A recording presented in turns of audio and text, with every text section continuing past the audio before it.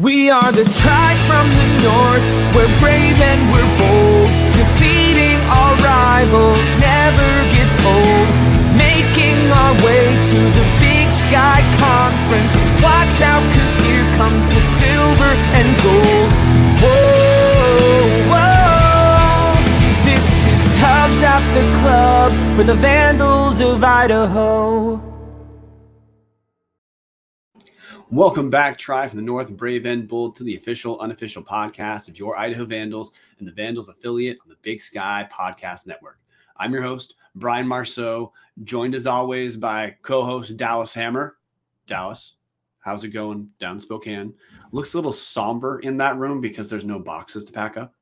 Yeah, it's kind of weird. I've gotten most of the boxes put away finally in Spokane, which is nice. Today's been a weird day for me. Johnny Hekker, the Rams' longest tenured player, Izzy's favorite player, because Tubbs and the special teamers, we have this weird relationship, is being released by the Rams. Andrew Whitworth retired, so I'm still hanging on to the last little bit of football and not fully committing to the veggie talk that we get to have here shortly. Well, we're going to put that off for a couple more minutes before we dive into the episode. Martin S. Heemstra, live from Moscow, our official correspondent from the 83843. How's it going, Martin? I am doing good. It is a windy, rainy day in Moscow today. I'm having a good evening so far. I'll take your word for it. And today we have a little bit of a change up in the episodes. For the moment, there's no football news, or we're choosing to batch minor football news into future football updates. And today is it's a day of basketball. We're going to close the book on the men's basketball season and a certain discussion about a certain head coach named Zach Kloss. We'll get there. But we're going to open up Around the Bar, brought to us by Hughes River Expedition. We have the women's basketball team. That's what we're going to lead the show with, guys, because women's team, they had a strong showing at the Big Sky Conference tournament. And we just need to jump. We're going to jump right in. We did a pregame for Idaho's first round game against 11 seed Portland State last week. And in that game, man, we almost shouldn't have done a pregame. Idaho just beat the shit out of Portland State, won 75-52. Louise Forsyth led with 20 points, 3 rebounds. Tiana Johnson added 18.6 rebounds. Beyonce B, 12 points and 16 rebounds. Second round for Idaho, a.k.a. the quarterfinal. Idaho's playing Southern Utah. That's number 3 seed. Idaho is the 6th seed. Idaho pulls out a 77-64 win, powered by 22 points from Sydney Gandy. Beyonce B, 16.6 rebounds. Really, lines like that from Beyonce B, they just seem pedestrian, but they're not. That's why she's all league. Allison Kirby chips in 12.7 rebounds and 4 assists. Then in the semifinal game, which really functioned to me as the championship game, even though Idaho's playing number 2 Montana State, that means bottom half of the bracket, because Idaho State lost early. The field opened up. In a real tight game, wire to wire, Idaho falls to Montana State, eventual Big Sky Conference tournament champion Montana State, 73-67. Beyonce B puts up 22 points, 12 rebounds. Allison Kirby, 8 points, 16 rebounds. And I guess this is where I'm going to have to throw it to Martin. This season, look, it started out rough. We talked about that. But really from about the midway point or a little past the midway point, this Idaho team, relative to rebuilding for them, they came together like we would hope, or we might believe a John Newley team would, and they did. Martin, take it away, man. You were watching the tournament. Is anyone? Walk us through from round 1 to that nail biter that we went down against Montana State. What was it like? The first round game against Portland State kind of happened how I would have liked to have seen, with the playing trying to get the ball to the inside post and let Beyonce B and Tiana Johnson do their thing inside and just dominate, which is what I kind of thought would happen, and which is what did happen. Luckily, kind of held off on shooting threes, which if they were shooting threes and missing, then it's going to be close, and they didn't do that. Second round game, it's it seems like that game, it was just kind of a pedestrian Idaho win. It's kind of what, if you're going to think Idaho's going to win, the quarterfinal game is what I would have expected for this team and coming out of them. And they showed, like, I thought it was more, I would say, hung up on if Idaho was going to win or not. This one, I wasn't as confident against Idaho, Southern Utah, as I was against Montana State. Just because we blew them out at home. Southern Utah blew us out when we played them in Southern Utah. So I was nervous there. Then semifinal game, which was this is one of those Idaho should have won. I have no problem saying that with that one. This game, Idaho led a little bit. So it was Idaho led, like, it was very much back and forth. No one led by more than 5-6 points at a time. I think maybe Montana State jumped out to like a 14-4 run, 14-6 run, somewhere in there in the beginning. And I thought maybe it was going to be a little more of the kind of clunker blowout game than it was going to be ugly. But Idaho showed, like, this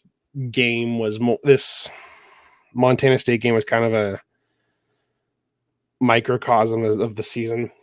Get blown out early, come back, fight ahead, get ahead, win the battle, lead, and then kind of blow it late. In that game, it was not pretty. And another stat that I told Brian in our outline that says, I will read, Idaho had 21 turnovers this game, and it was ugly.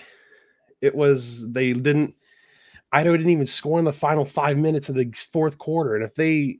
And they still kept it to within 6 for most of the game until the end when they have to start fouling for free throws. They should have been in the finals. They should have probably won the tournament, but it just didn't happen. And it was I will blame the 21 turnovers on this semifinal game, at least for the tournament. Yeah, Idaho was led by 1 at the end of the first half. Then at the end of the third quarter, Idaho still leads by 1, which is just to make it clear, this was pretty dang close the entire game. Idaho did have some lead. Like, Idaho led by 4 or 5 at the end of the first quarter, but the leads didn't exactly stretch much beyond that. And then that last 5 minutes was rough for Idaho, where it really looks like the team, I don't know if you would call it fatigue. I mean, Montana State's a good basketball team, and good basketball teams make you look bad if you're not executing really well. Montana State, Darian White was the MVP of the Big Sky Conference tournament. She's point guard for Montana State. She, to me, end of the game, she kind of took over for Montana State. And this isn't a complaint about Beyonce B. This is just the difficulty of when your best player is a post player. They're dependent on other people to get them the ball. Yeah. Well, when Idaho was struggling with turnovers, it meant we weren't getting Beyonce B enough good looks at the end for what we needed at that point. And Montana State capitalized, and that's why they're in the tournament. Mm-hmm. And they have to play former Vandal head coach Tara Vanderveer in the first round in Palo Alto, California. We got to announce that. Wait, sorry. You're referring to Montana State in the first round? Montana State, yes. Yeah. Yes. Yeah, which Idaho's season is over because we did not win the league, so Idaho did not get an invite to the women's NIT. Or the WBI, or there's something else, but they didn't get a postseason invite. Yeah, Idaho's season is just done. And last couple things that I want to throw to you, Martin. This team, I mean, I still think there's a lot to be proud of with this team and to be excited about. The team finished as a 6 seed, but would they start out, Martin, 1-10? Finished the season. It was 1-10, 1-11. Started out 4. Yeah, it was a very rough start to the season. To where even I, Mr. Sunshine and Rainbows Heemstra, was starting to doubt this team, which I shouldn't have done. Which we're not going to hold that against you, but look, the team finished 11-9 in the Big Sky play. really made a real play for a bye at the end of the season, finished at 6, meaning just one space outside of the top 5 bye. I'm not disappointed, man. They made it fun. They came together in a way that you would hope a rebuilding team would, where at the end they were clearly better, more cohesive team by the end of the season than early on, which that shows the growth we're hoping for, especially out of rebuilding teams, especially out of a team that, for example, Gina Markson didn't play this year. That's an all league level loss the Vandals just didn't have. So my takeaway was, even when it's rough, our women's program is great. There's reason to believe we're not going to be worse than what we were this season. What about you? Yeah, there's a lot of hope for next year. There is a lot of hope next year for this team. Like, they're not losing a lot. Yeah, they're going to lose players like Allison Kirby, Tiana Johnson, and Luz Forsyth, but still, they are bringing in a lot of players. And even when they had that 7-game win streak, they were playing a lot of their newer players to get them that game time experience. So when they're playing more and starting next year, that's not going to be a brand new thing to them. They're not going to be deer in headlights. They're going to know, hey, I need to do this, not that. They're going to be doing more. They're going to be able to play to the Big Sky level. Yeah, we're probably not calling it rebuilding next year. Oh, yeah, no. So, Martin, question for you to close it out. Any points that you saw at Big Sky Conference tournament for our women, or any other points relating to the women's season that you want to bring up before we say the book has been closed on 2021-2022 Idaho Vandals women's basketball? This season was a drop. I just want to say one thing. This season was a drop off compared to the last couple of years. They just quick stat stuff, just kind of blast through some stuff. In 2020, 2021, they were first in conference in offensive scoring, 72 points. Offense, and this past season was 5th. Scoring defense was 7th. Scoring defense in 2022 was 10th. There was a considerable drop off just with the players that left and that were not a part of the team this past season. But going forward, it's not going to be bad. This team is trending in the right direction that we would all hope for them in the future. And there's nothing to be worried about with this team next year. Well, and first team all-leaguer Beyonce B's back next year. Mm-hmm. Which that itself is a pretty huge deal. Oh, yeah. Can't go wrong with having probably the top player in the conference. Probably not. So, Dallas, before you've been on the shelf for a minute, anything you want to add before our episode's going to take a hard right turn pretty quick? Yes, we're going to take a hard right turn. I want to take this little 30 seconds to say, Brian and I don't get to watch a whole lot of the women's team, obviously, because the games happened at the same time as the men's, and it's tough to watch, obviously.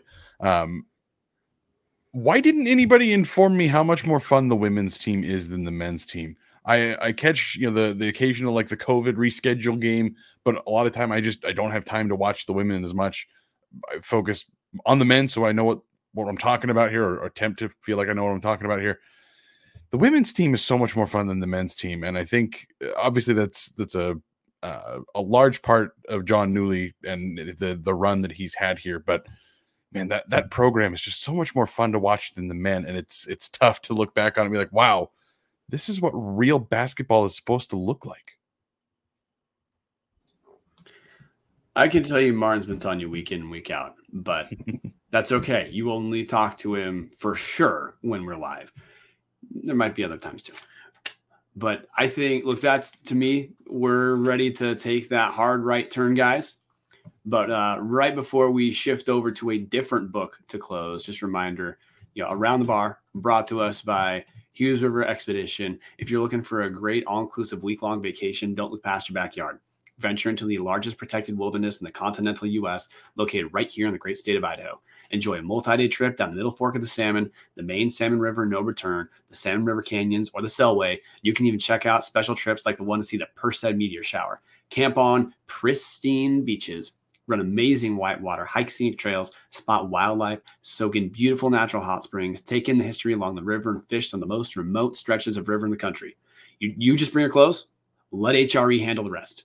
Hughes River Expeditions has been Vandal owned and operated since 1976 and ready to take you on the vacation of a lifetime. What are you waiting for? Find out what it's like to grab a paddle, catch dinner, and ride the bull all throughout the Gem State. Call them now at 800-262-1882 or check them out at hughesriver.com.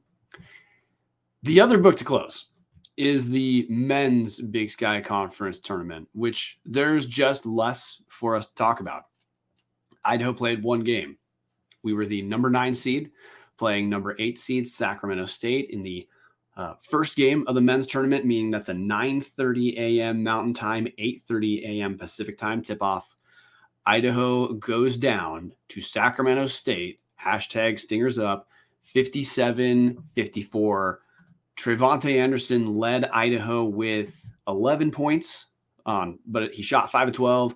Mikey Dixon chipped in 9 in his last game as a Vandal, but he also shot 4 of 13. Couple problems that plagued Idaho throughout the game was, one, Sacramento State, offensively, they did essentially what they wanted to, and defensively kept Idaho from getting good shots, which means in spite of Idaho shooting 52% in the second half, just under 52%, we shot 43.6 on the game. And with that filibuster out of the way, Dallas, just give us your takeaways from the game, or run us through a couple key points in the game. We don't need to spend that much going over a game that concluded right around a week ago, but you know what? Hey, this is your book to start closing.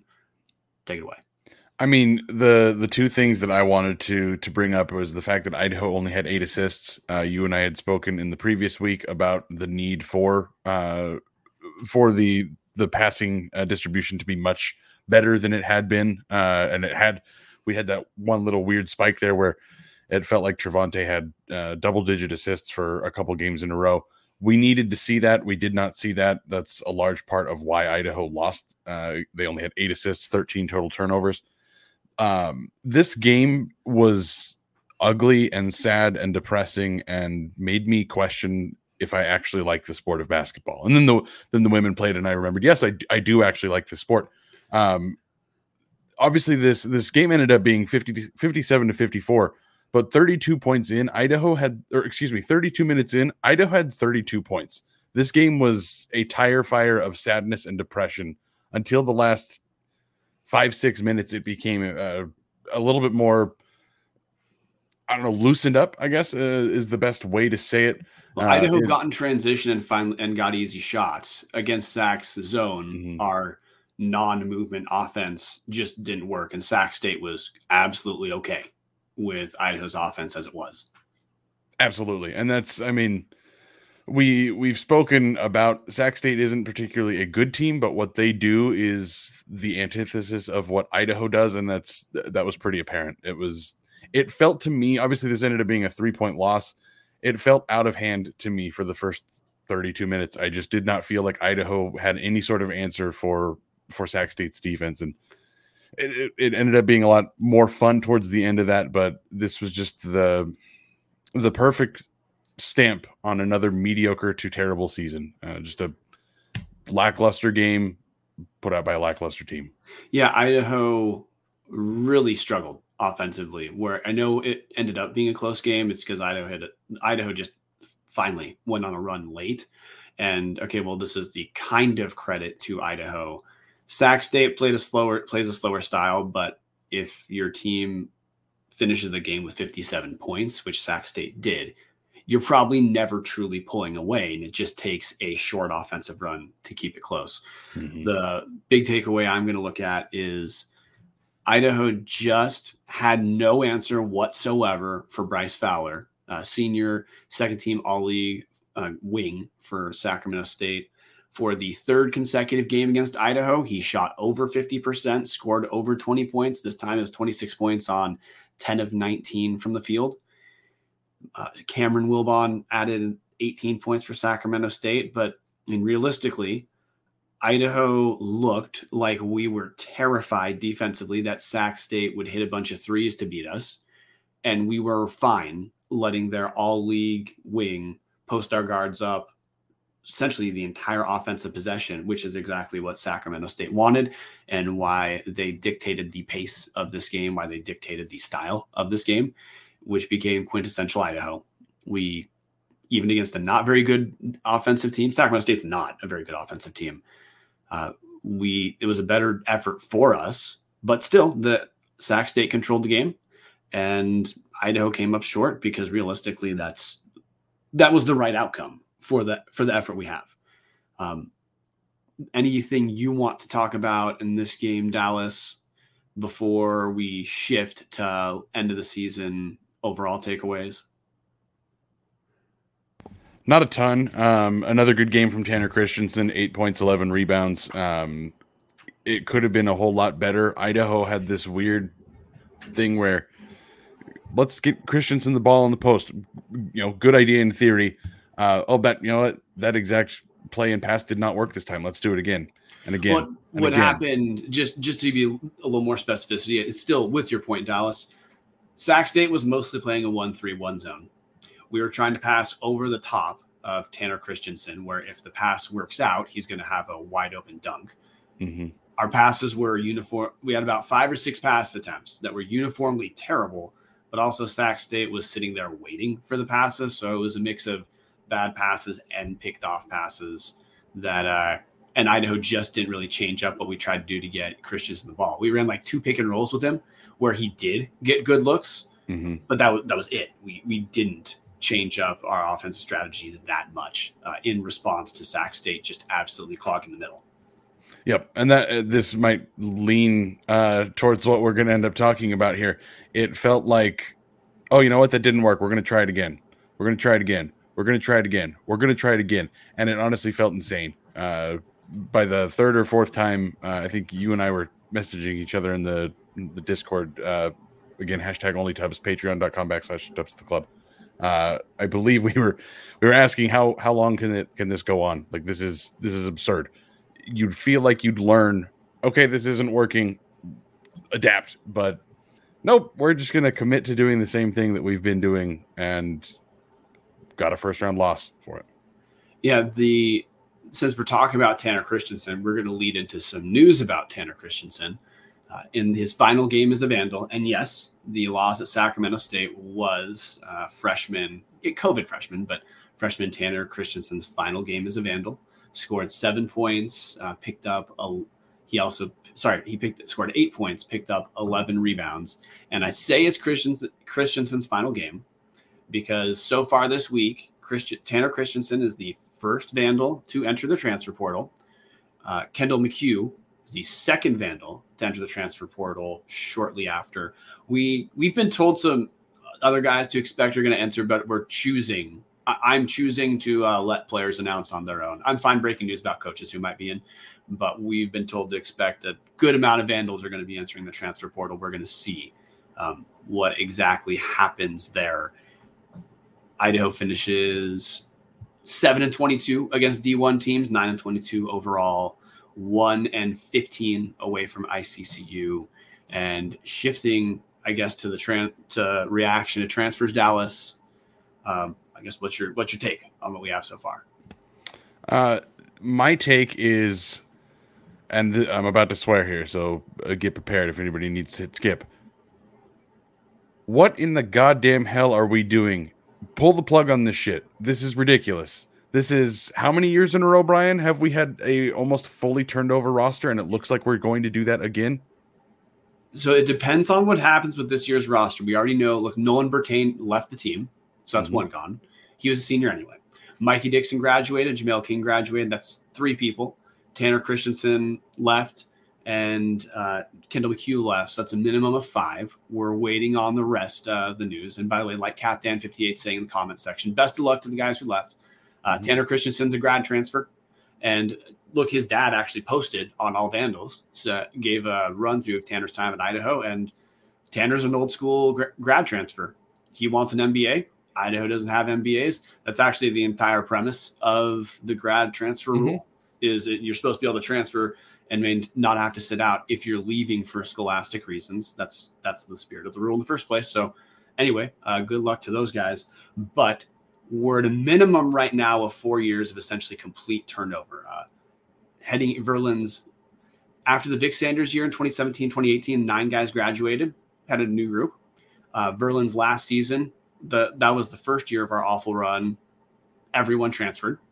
Then we had Kloss year 1, just about everyone transferred. Then we had Kloss year 2 last year, just about everyone transferred.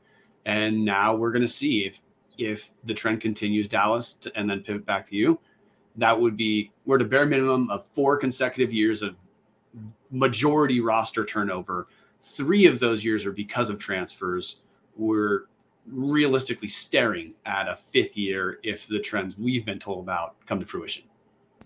Exactly. And this isn't the University of Kentucky. It's not that half the roster went for the NBA draft or ended up in the G League every year.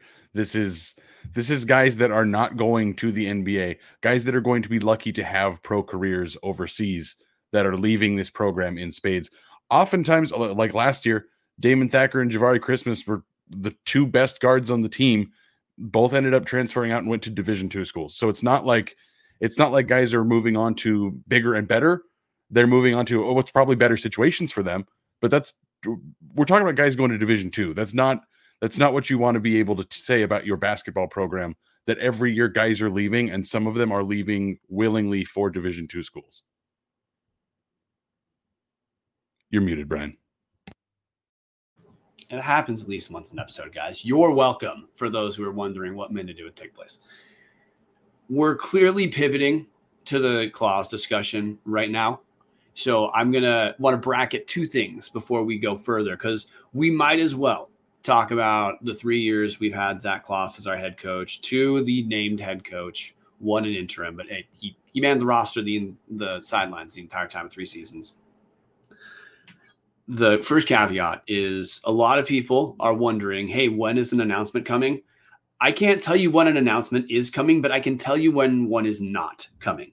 And one is not coming. Yeah, Rakitic69 in the comments section definitely making fun of me for muting 1,000 times. You're muted, Brian, take a shot, #Tubbs drinking game. Well, you can do that at #OnlyTubbs, Patreon, motherfucker, at the club.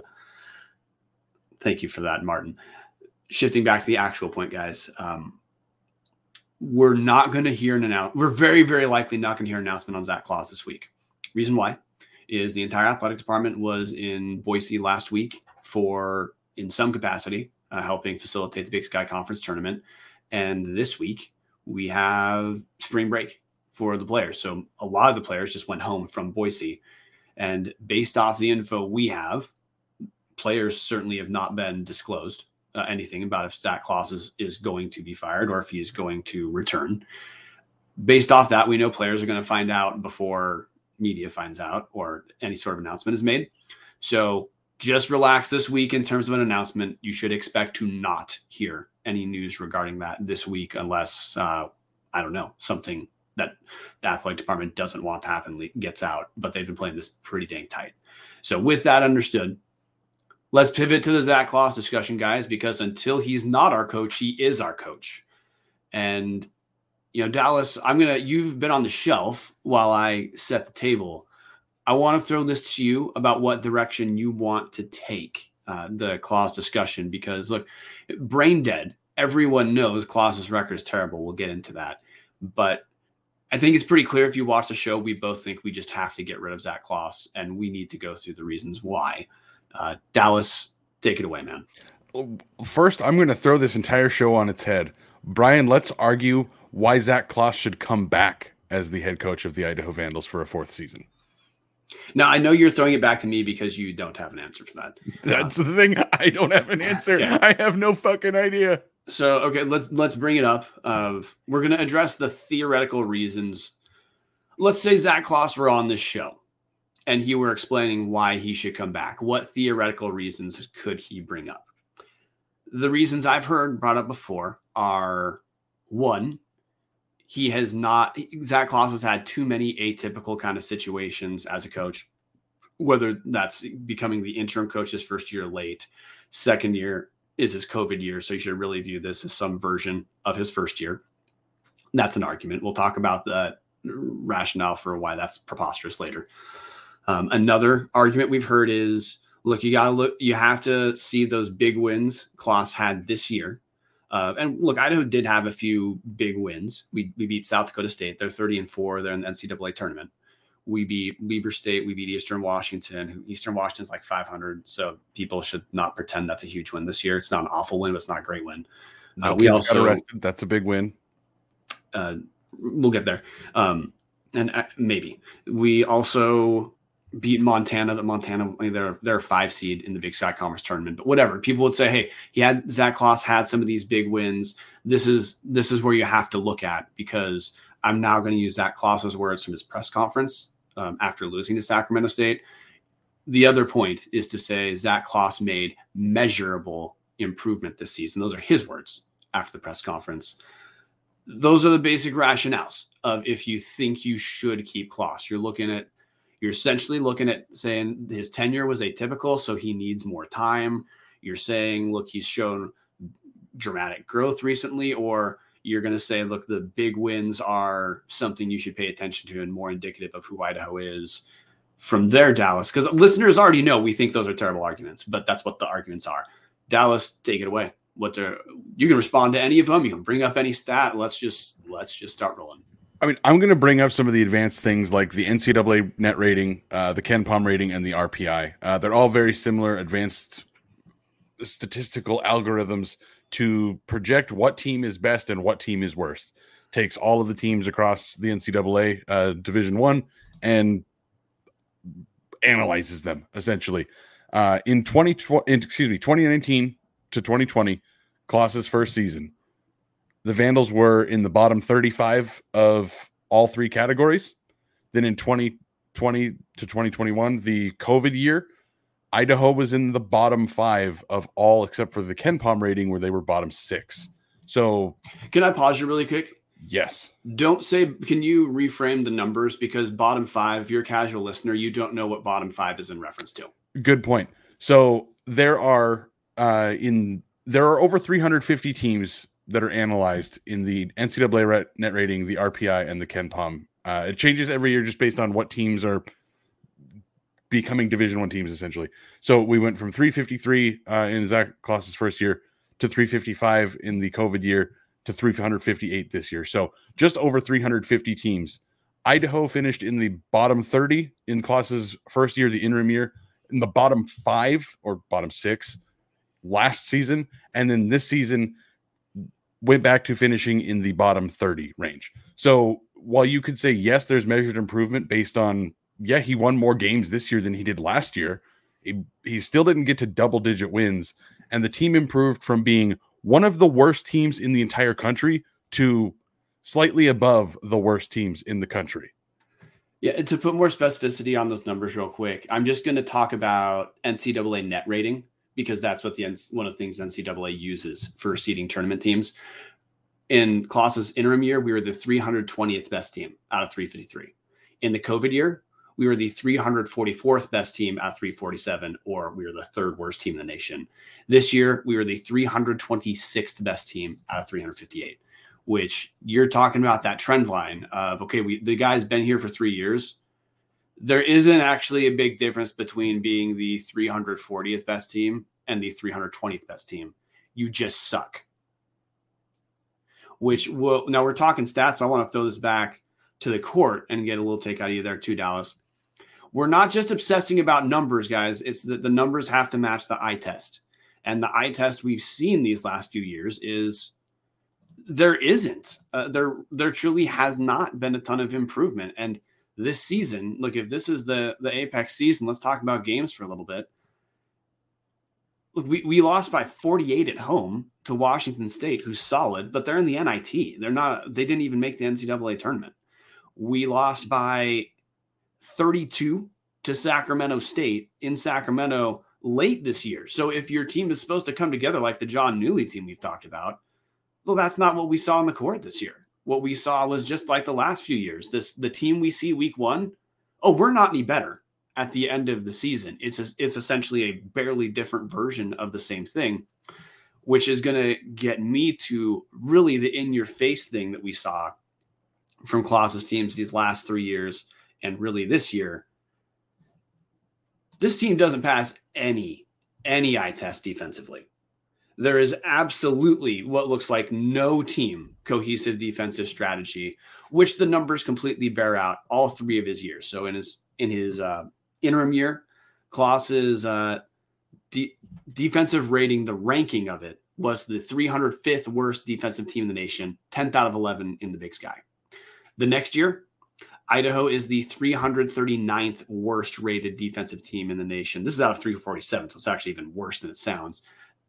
We are the 10th out of 11th worst in Big Sky. This year, man, Idaho somehow found a way to get worse than the COVID year where we won 1 total game. Idaho's the 345th ranked defensive team in the nation, 11th out of 11th in Big Sky, which just circles back to that big game argument. We won games where we shot a very, very high percentage. So, I mean, the argument here, you see a trend line defensively.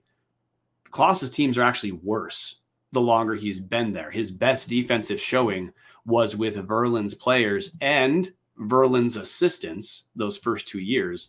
It's just defensively, things are just getting worse the longer Zach Klaus is here, to the point that, I mean, there's just clearly no defensive strategy other than try to stay with your man. There's just nothing that you could possibly call reasonable progress that you would expect out of a D1 guy who's been there for 3 years. And if your argument is he needs more time, well, defensively, more time is worse, because the further he gets away from Verlin's guys, his defensive output has somehow found a way to diminish, Dallas. Exactly. And it's not like the offensive rating is magically going to shoot into the top 100 and make up for all of these defensive performances. That's just not going to happen. It's not going to happen at this level of basketball. I'm sorry. It's just not. So jump real quick.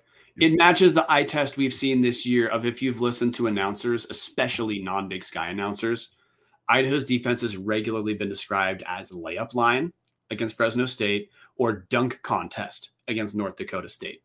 So if viewers are wondering, okay, like, is this team as defensively as bad as we think they are? Oh yeah, no, the metrics absolutely back the eye test. Fundamentally, there isn't the influence you would say you would need a good coach to have. Actually, this is another coaching thing. Lots of coaches will say, I can't teach a guy to become an elite jump shooter. We can put him in drills that help him become a better version of himself. But like, if a guy's going to be a good shooter, he's already a good shooter when he shows up. You can teach a guy to become a good defensive player through effort and team strategy. We're clearly failing on that regard. I mean, that's the whole crux of the issue here. You can make the argument that, yeah, won more games than they did last year, and the scoring margin was better. It went from -15 to -6. Like, you can make some arguments that, yes, there is progress, but that's not a level of progress that should be acceptable by any means. There's like,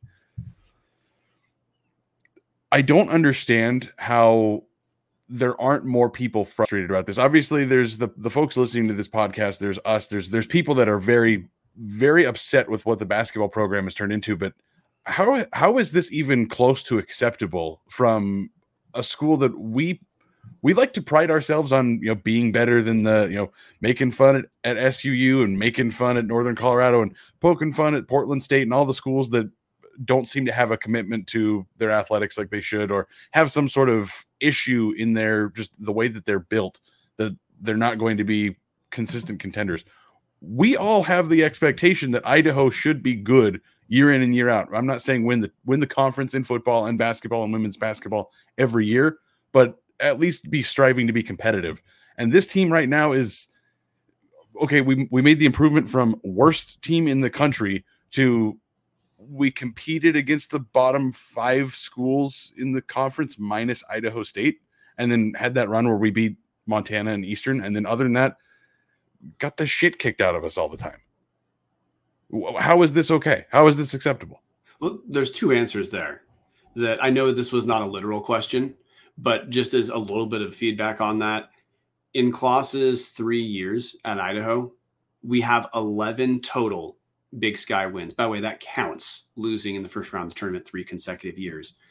In this year alone, there were 6 Big Sky teams that finished with 11 wins or more in conference. That's just in this season. So 11 wouldn't have even been enough to necessarily get a first round bye. That's combining all 3 years. If you stretch back to Verlin's last year, Idaho has 13 Big Sky Conference wins in the last 4 seasons. So the answer to your question, Dallas, is we're approaching half a decade of just catastrophically awful basketball. That's why what you're talking about why isn't there more outrage? It's fatigue at this point.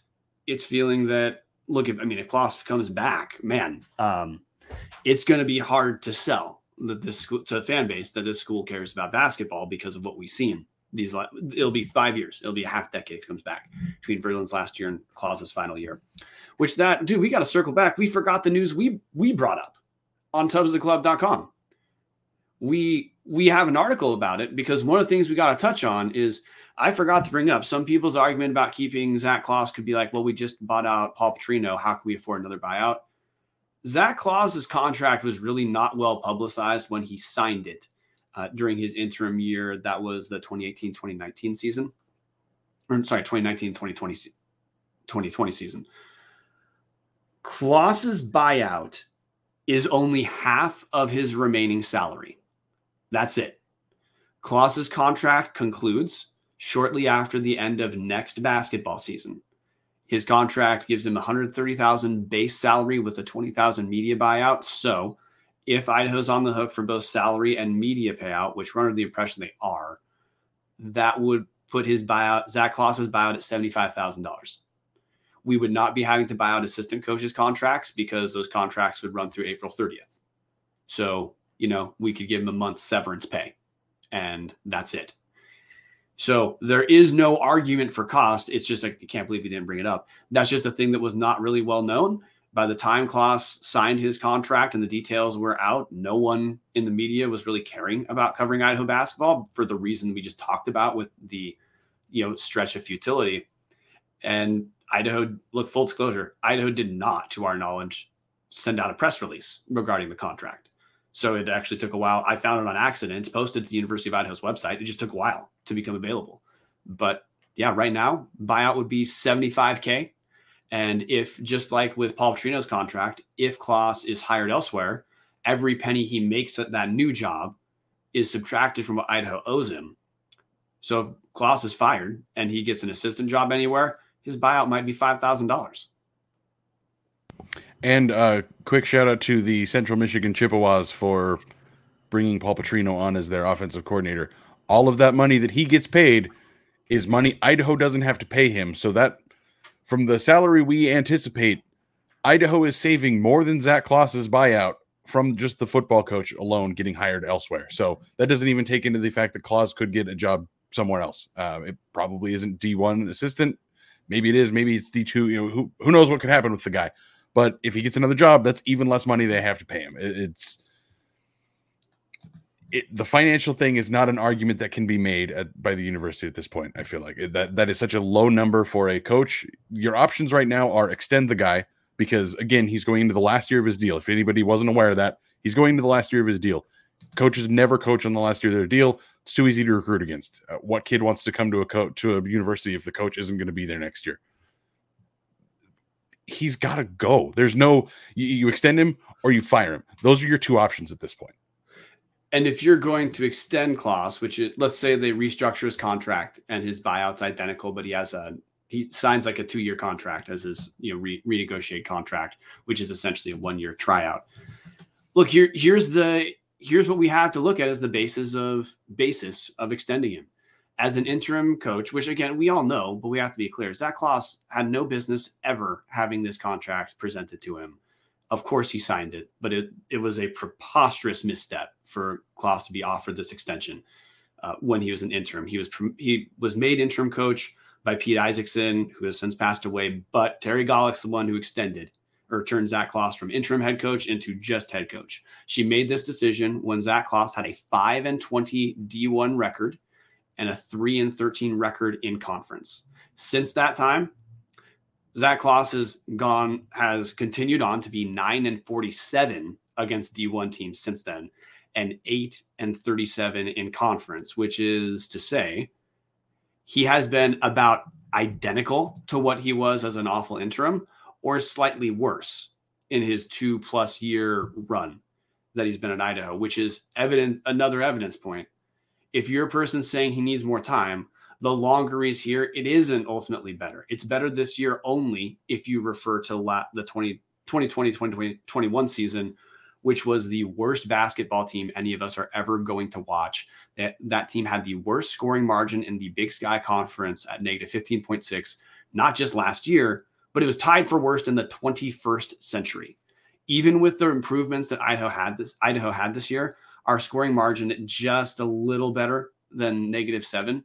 That was still clustered right at the bottom with terrible teams, and it was right in the bottom cluster of what every group of bad teams would have been the Big Sky heading back through the 21st century. I know because I've looked at the numbers. There's just always a cliff from teams that are right around 0 to -2. Those are your 500 level teams to your bottom of the conference. That's always around like -6, -7.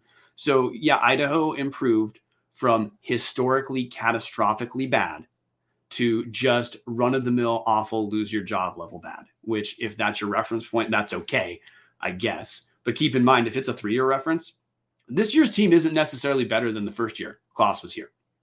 It's about identical when Klaus still had some of Verlin's, a few more of Don Verlin's players, and the assistant coaching staff had not turned over.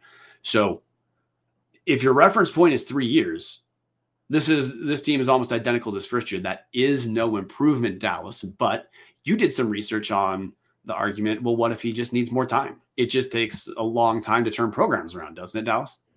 Oh, it takes a very long time to turn programs around. Let's take a look at some of the coaches that were hired at the same time Zach Klaus was. Danny Sprinkle, for example, taking over the Montana State program. Now, they weren't terrible like Idaho was in Verlin's final year. They were a middling program in the Big Sky. So Danny Sprinkle takes over from Brian Fish. Brian Fish goes 65-92, won 15 games in his final season. Since then, Danny Sprinkle has gone 55-32 with 49 Division I wins, improving every single year, and then winning the conference this season and looking pretty damn good doing it. By the way, they won the conference in conference play. They won the Big Sky Conference tournament this year. His second year, they lost in the Big Sky Conference tournament championship.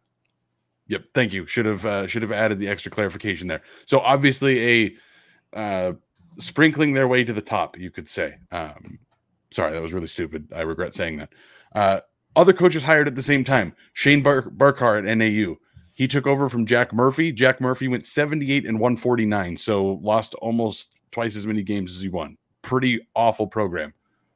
Shane Burkhart in his 3 years has gone 31-53 with 27 Division I wins. Won 16 games in his first year. They haven't been great since, but they didn't have any seniors on last year's team, and assuming they bring most of their roster back, they should be considerably better than they were. Maybe the most relevant person to talk about is Ryan Looney at Idaho State. Idaho State in his 3 years there, 28-56 with 19 Division I wins. People are talking like obviously Idaho State was the worst team in the conference this season, except when they played Idaho. People have said, hey, this guy's probably not going to be here for long because it's not going well. He has 10 more wins than Zach Klaus, so keep that in mind. Take a look at Todd Simon. Todd Simon at Southern Utah took over an absolutely terrible team, 29-90 under the previous head coach, Nick Robinson. Six wins before Todd Simon's first year. Yes, won 6 wins the year before. They have won 20 games each of the last 2 seasons. Before that, they won 17 games the 2 seasons before that, and then 13 games the season before that. They have been on an actual legitimate trajectory upward and never once said, hey, we're going from suck to mostly suck. That has never been the case. You can go through David Riley at Eastern. Took over from Shante Leggins, which obviously that was a great program. They had just come off of an NCAA tournament appearance. But Leggins took that entire roster with him to Portland. 6 players remained from the previous season, and 4 of those 6 combined for 71 total minutes. So realistically, 2 contributors from that were on the previous season's roster. They went 18-15 this year in Cheney. Obviously, that has been a program that has been successful, but completely brand new roster. They come in and were a considerably better team than Idaho. Which, as a reference point, Zach Kloss is 14-61 in D1 games in 3 years. Now, your David Riley stats count non-D1 games, so I'm going to bring that up here for the symmetry. Kloss in all games total is 18-61. So David Riley on a complete factory reset in 1 year at Eastern Washington, recruiting to the city of Cheney and the facilities of Cheney, won as many games in his one season as Zach Kloss has in 3 years. Jumping back to Todd Simon, just to show, like, we're not just staring at numbers, guys. The point of the numbers is what they are signifiers of. Todd Simon at Southern Utah, immediately there was a beneficial imprint from having Todd Simon at the program. They won 6 wins. They had 6 wins their first year. Okay, so holding steady. Second year, 13 wins. That's doubling. The third year, 17 wins. And look, the COVID year, Big Sky, Southern Utah wins the Big Sky Conference regular season championship. They lose in the tournament, but still, they won league in regular season. That's what we're talking about. The wins is if this guy knows what he's doing, any head coach, the fruits of a coach being effective, knowing what he's doing, is you're going to see the product in front of your eyes get better, and you're going to see it evolve in a way that is meaningful relative to what your starting benchmark is. That hasn't happened in Idaho. We've gotten worse defensively. I will give Kloss, this is the best offensive team he's had in his 3 years. But the caveat that we have to keep in mind, it's because Kloss's first 2 teams were just abominable offensively, just offensive rating. We were 11th out of 11 in the Big Sky his first year, and the 329th worst offensive team in the nation his interim year. His second year, we were 11th out of 11 in offensive rating in the Big Sky, or the 337th worst offensive team in the nation, so worse. This year, we moved up to the 208th best or worst offensive team in the nation, number 7 out of 11 in the Big Sky, so the first time we're not in the cellar. But keep in mind, it took a third season, and even though we had some moments, they give him credit, he had a better offensive strategy this year. We'll talk about the fruits of what worked. Even what worked wasn't that much. It was better. We went from catastrophically awful to kind of middling, but that's the improvement we're talking about. There's no facet of this program that you can look at and say, because Zach Kloss has been a part of it, it is meaningfully better, at least in relation to what we see on the court. And I also have to tell you, because look, we talk to alums, we talk to other media figures. Kloss is an open joke amongst both crews about having no defensive strategy whatsoever. And offensively, if the team can't run, again, essentially no strategy. We talked about it all year. Half court, this team did not get better in the half court, really. We had a few game run where we looked okay, but otherwise, there's just nothing that improved meaningfully. We have offense because we changed strategy, which is good news, and there are some better players, but the improvements were marginal, and that's it. Everything else was pretty dang identical. I mean, we can look at turnovers if you want to. Again, turnovers, let's operationalize this. Turnovers you might call forced or needless fuck-ups during a game. Well, Zach Kloss, his first 2 years, we were 11th out of 11 Big Sky in turnovers. This year, we jumped all the way to 10th out of 11. So in his best year, we're just still at the bottom of the conference. There's just no metric that you can point to where you'd say this is where Zach Kloss is at a positive influence here. I mean, I'm starting to run out of things to even theoretically look at, because I don't know what the influence is that you'd call positive. Because Dallas, before you've been filibuster, dude. But if you want to talk about players coming to the program, we've had this army of guys leave. We have not had a single Kloss recruit transfer out to go D1. All the guys who transferred out and left Idaho since Kloss has been here, every single one that landed D1, we had BJ Simmons, who was here for a minute, then he ended up at UT Rio Grande. Scott Blakeney went to Montana. We had Markel Frazier went to Detroit, and then Tanner Christensen, he will land D1 somewhere. None of them were Kloss recruits. So even Mikey, Travante, and Rashad are all good recruits for sure. If any of them transfer, they'll be D1. But at this point, that's it. I mean, that's the thing. There's nothing. We are obviously scraping the bottom of the barrel to even try to find arguments for there's things that this team does well, or there's positives to take out of this. Yeah, if a bunch of guys were leaving the program and going to other D1 schools, it would still sting, but at least it would be like, okay, they're going to maybe better programs, maybe disagreement with the coach, whatever. Got it. But like you said, Brian, not a single Class guy has gone to another D1 school. They leave and go D2 or NAIA, or maybe just don't play again. Like, it's maddening. Something I want to circle back on real quick. You spoke about the offense and finishing 7th of 11 this year. The one positive thing we have talked about, you're muted again. The one positive thing that we've talked about this year is the offense. There's still a bottom half team in the Big Sky.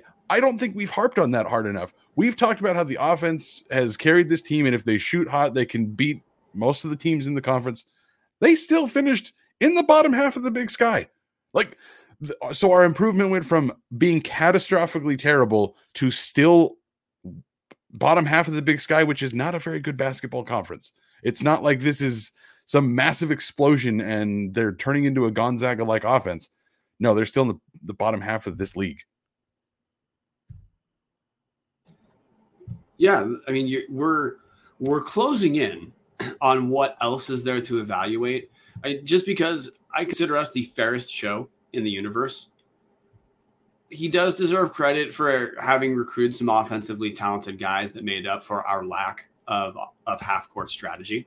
Agreed. Look, he does get credit for the guys he brought in. Mikey Dixon was a good player. He made honorable mention All-League. Another piece of news we forgot. Trayvonte Anderson picked it up a lot in the second half of the year, but hey, Zach Kloss did recruit him. Rashad Smith is looking, I mean, he's a nice contributor. That was a recruit also coming out of Zach Kloss.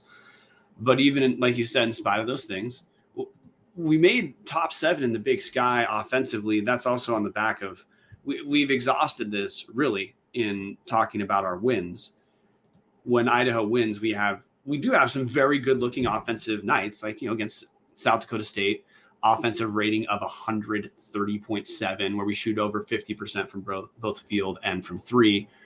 But even with all those, there's still a lot of real rough offensive showings out of this team. That's why we finished at number 7 in the league in offensive efficiency, because for every, for every single game like Weber State, where we beat Weber State 83-79 in Moscow, shooting 58.5% for an offensive rating of 113.7. For every game like that, you have losing to Montana by 19, where we have an offensive rating of 87.3. Or you have losing to Sacramento State by 32 with an offensive rating of 71.8. Or losing to Utah Valley by 40 with an offensive rating of 58.4, meaning we would need more than 100 possessions to even get 60 points. So that isn't to disregard the good outings, because we did have some good outings. There's a reason we had some hope. And look, opening game against Long Beach State. Well, Long Beach State almost made the tournament. That's another game people point to of, hey, Idaho looked good against a good team. It's just the path was clear. We had to have apex level offensive nights made mostly by our guys creating shots, which they could, but the offense around them certainly didn't help create shots for them when the game slowed down. And we had a lot of games where the game slowed down. I mean, that's the thing. If you look at the advanced ratings, the defensive rating against Sacramento State was a 91.9. That's an outstanding performance. That's the best performance of the season when you take out the American Indian College. But then you have to point it back in at, well, the offensive rating was an 87 because Sacramento State plays slow games. So even when you're trying to look at advanced metrics and say, oh, best defensive performance of the season at the end, not really. If you watched it with your eyes, which is probably why there's not a lot of people that are so mad at this, to loop this whole discussion back, maybe the reason people aren't, you said it's obviously fatigue, maybe people just aren't watching this anymore, because honestly, if we weren't talking about this, I probably wouldn't be. My roommate from college into post-college, both of us went to U of I. Both of us were in the media program, went to all these terrible games under the end of the Rob Akey years, the Newly years before they became the Idaho Vandal women that we know and love. Watched a ton of bad basketball. We had agreed, hey, if they ever get this arena done, we're getting season tickets. We're going to be there for the first game. I couldn't tell you the last time he watched a game. Actually, I could tell you the last time he watched a game. It was Victor Sanders' senior year. It was the last time he watched a game. If I didn't have this show, I don't know if I would be watching. So props to the handful of you in the comment section, the handful of you on Only Tubs, the handful of us that follow on Twitter and Instagram and YouTube and Twitch and all the other places that we're at. Props to you for paying attention to this, because this This is just bad. And it's been 4 years of just, like you said, Brian, absolute trash. And even when we try to find the positives, there's no real positive here. It's a slight improvement from terrible to pretty bad. And I want to talk about something we just have to bring up too, which is attendance. Attendance got a boost this year from the ICCU opening up, and it's a gorgeous facility. It's the best facility in the conference. It's not close that it's the best facility in the conference. We're only going to get a boost of attendance from ICCU being new for maybe one more year.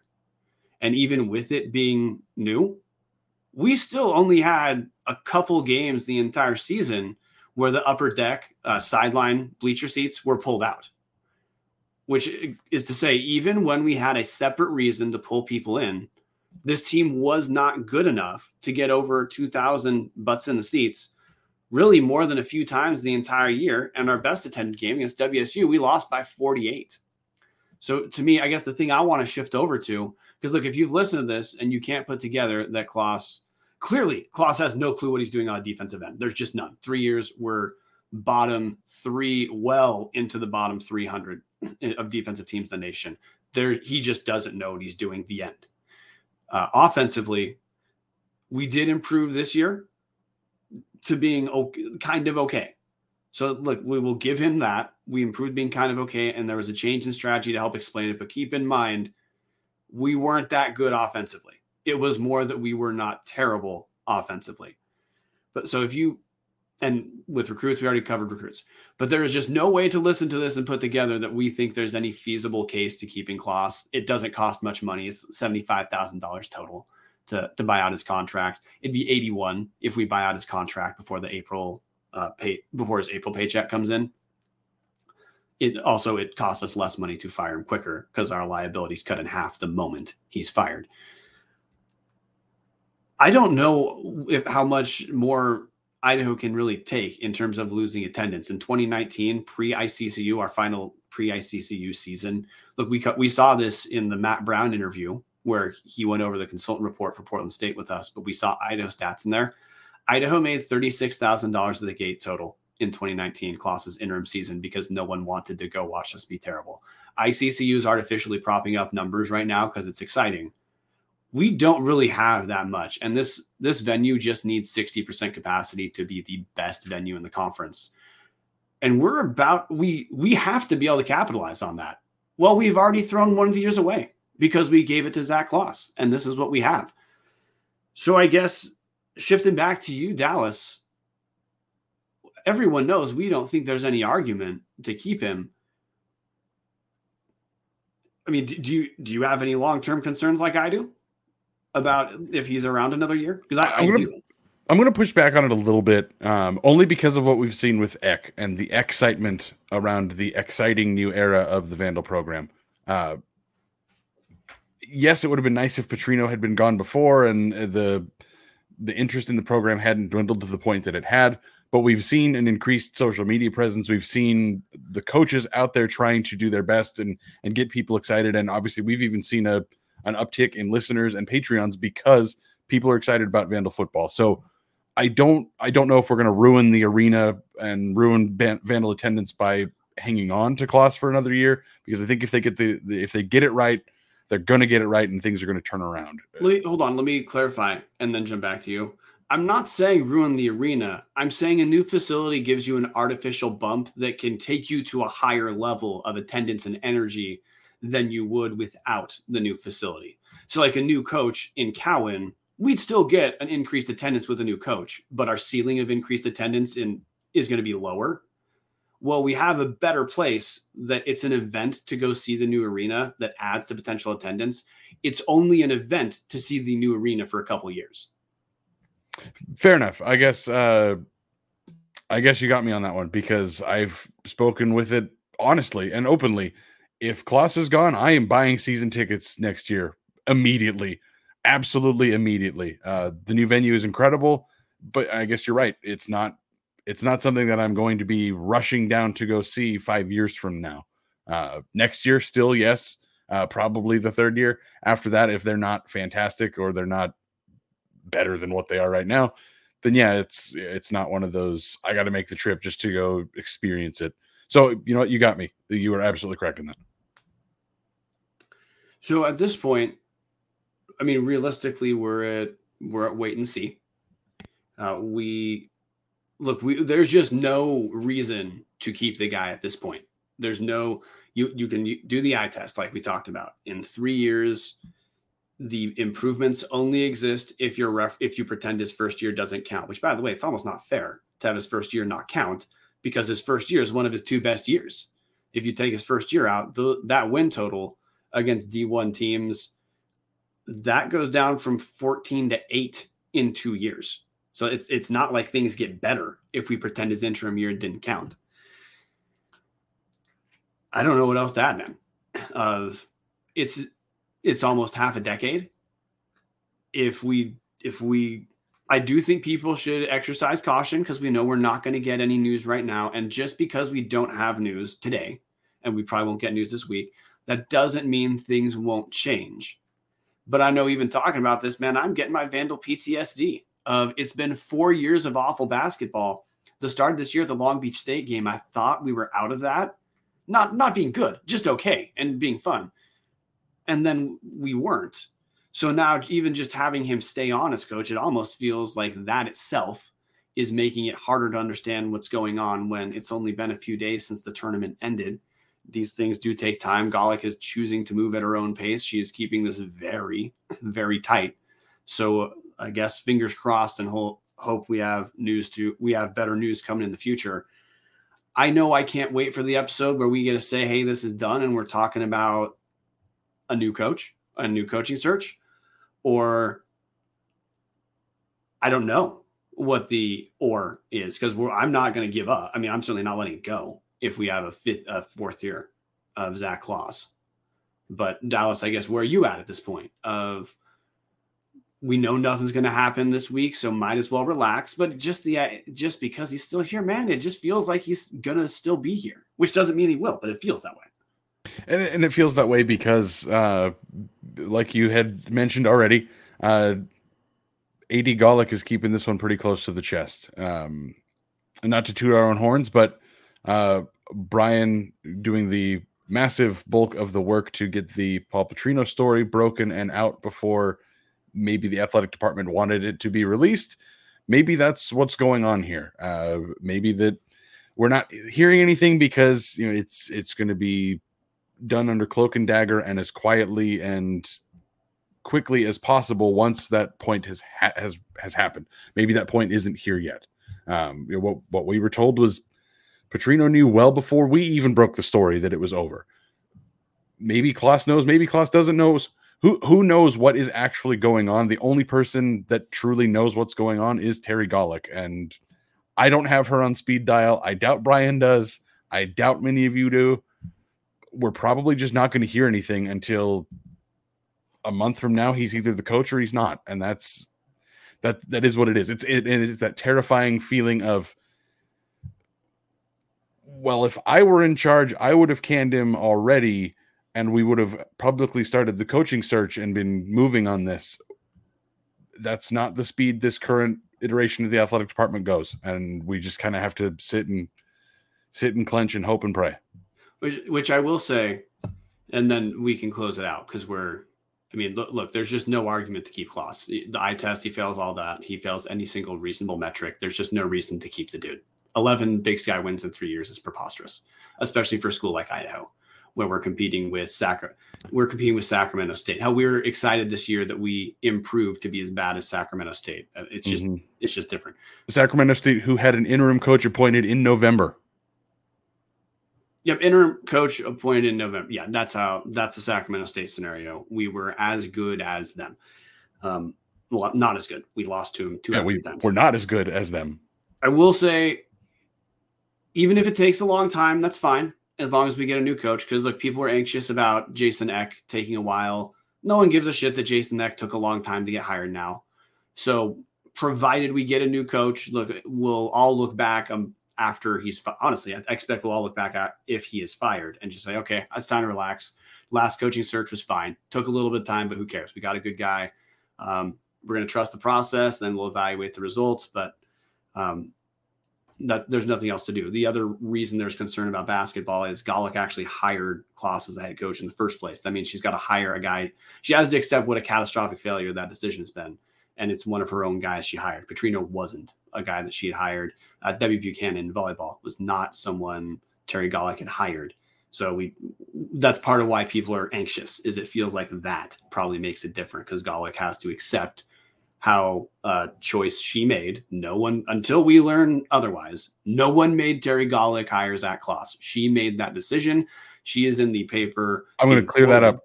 Extend Zach Kloss. Technically, he was promoted by a different person. You are correct. Well, he was promoted to head coach from interim. Yeah. No one made Terry offer him that contract. Terry's quoted in the paper saying, you know what? Decide we just had the right guy under our nose. She came on our show and had no greater compliment to give him than Kloss was a rule follower. Check that old interview if you're curious. But you know what? We'll see. There's reasons why people are anxious, but if we get rid of Kloss, it all goes away. And if we don't, it's a different thing, Dallas. I mean, I've got nothing else to add. I don't understand it. I think the only reason we're even having this discussion is because we are still dumbfounded by the fact that he was given this contract in the first place after a not great year as the interim coach. Sacramento State, just to put the full pin on this, Sacramento State's interim coach won 6 conference games and was not immediately promoted to head coach. I'm assuming they're going to do a coaching search. They're going to figure out if they've got the right guy for the job instead of promote him at the end of the season and see what it. I can't make the argument. There is no argument. There's no reason that he should have been the coach for the last 2 years, much less potentially the coach next year. It's time to move on, cut the losses, cut bait. It's the sunk cost fallacy all over this place, and it's time to just cut it and move on. Yeah, Idaho with the new arena, other than like the Power 5 schools like Gonzaga, Idaho is going to be a draw in the West. It's not going to be hard to recruit to ICCU and the University of Idaho. This is a job that a lot of good guys a lot of guys would love to start their careers off at University of Idaho and move on. A lot of good guys would like to get their careers back on track at University of Idaho. What we need, I'm going to shift back for a second. We need a guy who's going to laugh the Zach Kloss buyout. If that's a stipulation of the next guy's contract, we need to be offering a guy who's good enough to just absolutely laugh that contract out of the room. Paul Petrino didn't have such a catastrophically unfavorable buyout of half his salary. Kloss had that offer because he wasn't a good candidate from day one. That stipulation would not have made it through if he was a good candidate anyway. That's the kind of guy we need. I think it's time to call it a day, Dallas, unless you have something else you want to add. Let's hope that Christmas is over soon. And Martin, producer Martin, you've been on the shelf. Before we call it a night, anything you want to add to the conversation? I just want this to be over. I'm surprised you guys made it an hour just talking this men's basketball season recap, whatever you want to call it. It was amazed what you guys can talk about for an hour. Well, we went over it because we had purposely not talked about the coaching part throughout the season. Like, we alluded to it, but we didn't want to have a conversation every day. I'm fine calling it a night, guys. Thanks everyone who watched live. Thanks everyone everyone who's going to download. Thank you to our own #OnlyTub patrons. Join at patreon.com/Tubs at the club. And it's time for Kobiakov to play us out and to close the book on Idaho basketball, unless, fingers crossed, we've got new coach news someday. Go Vandals. Go Vandals. Go Vandals.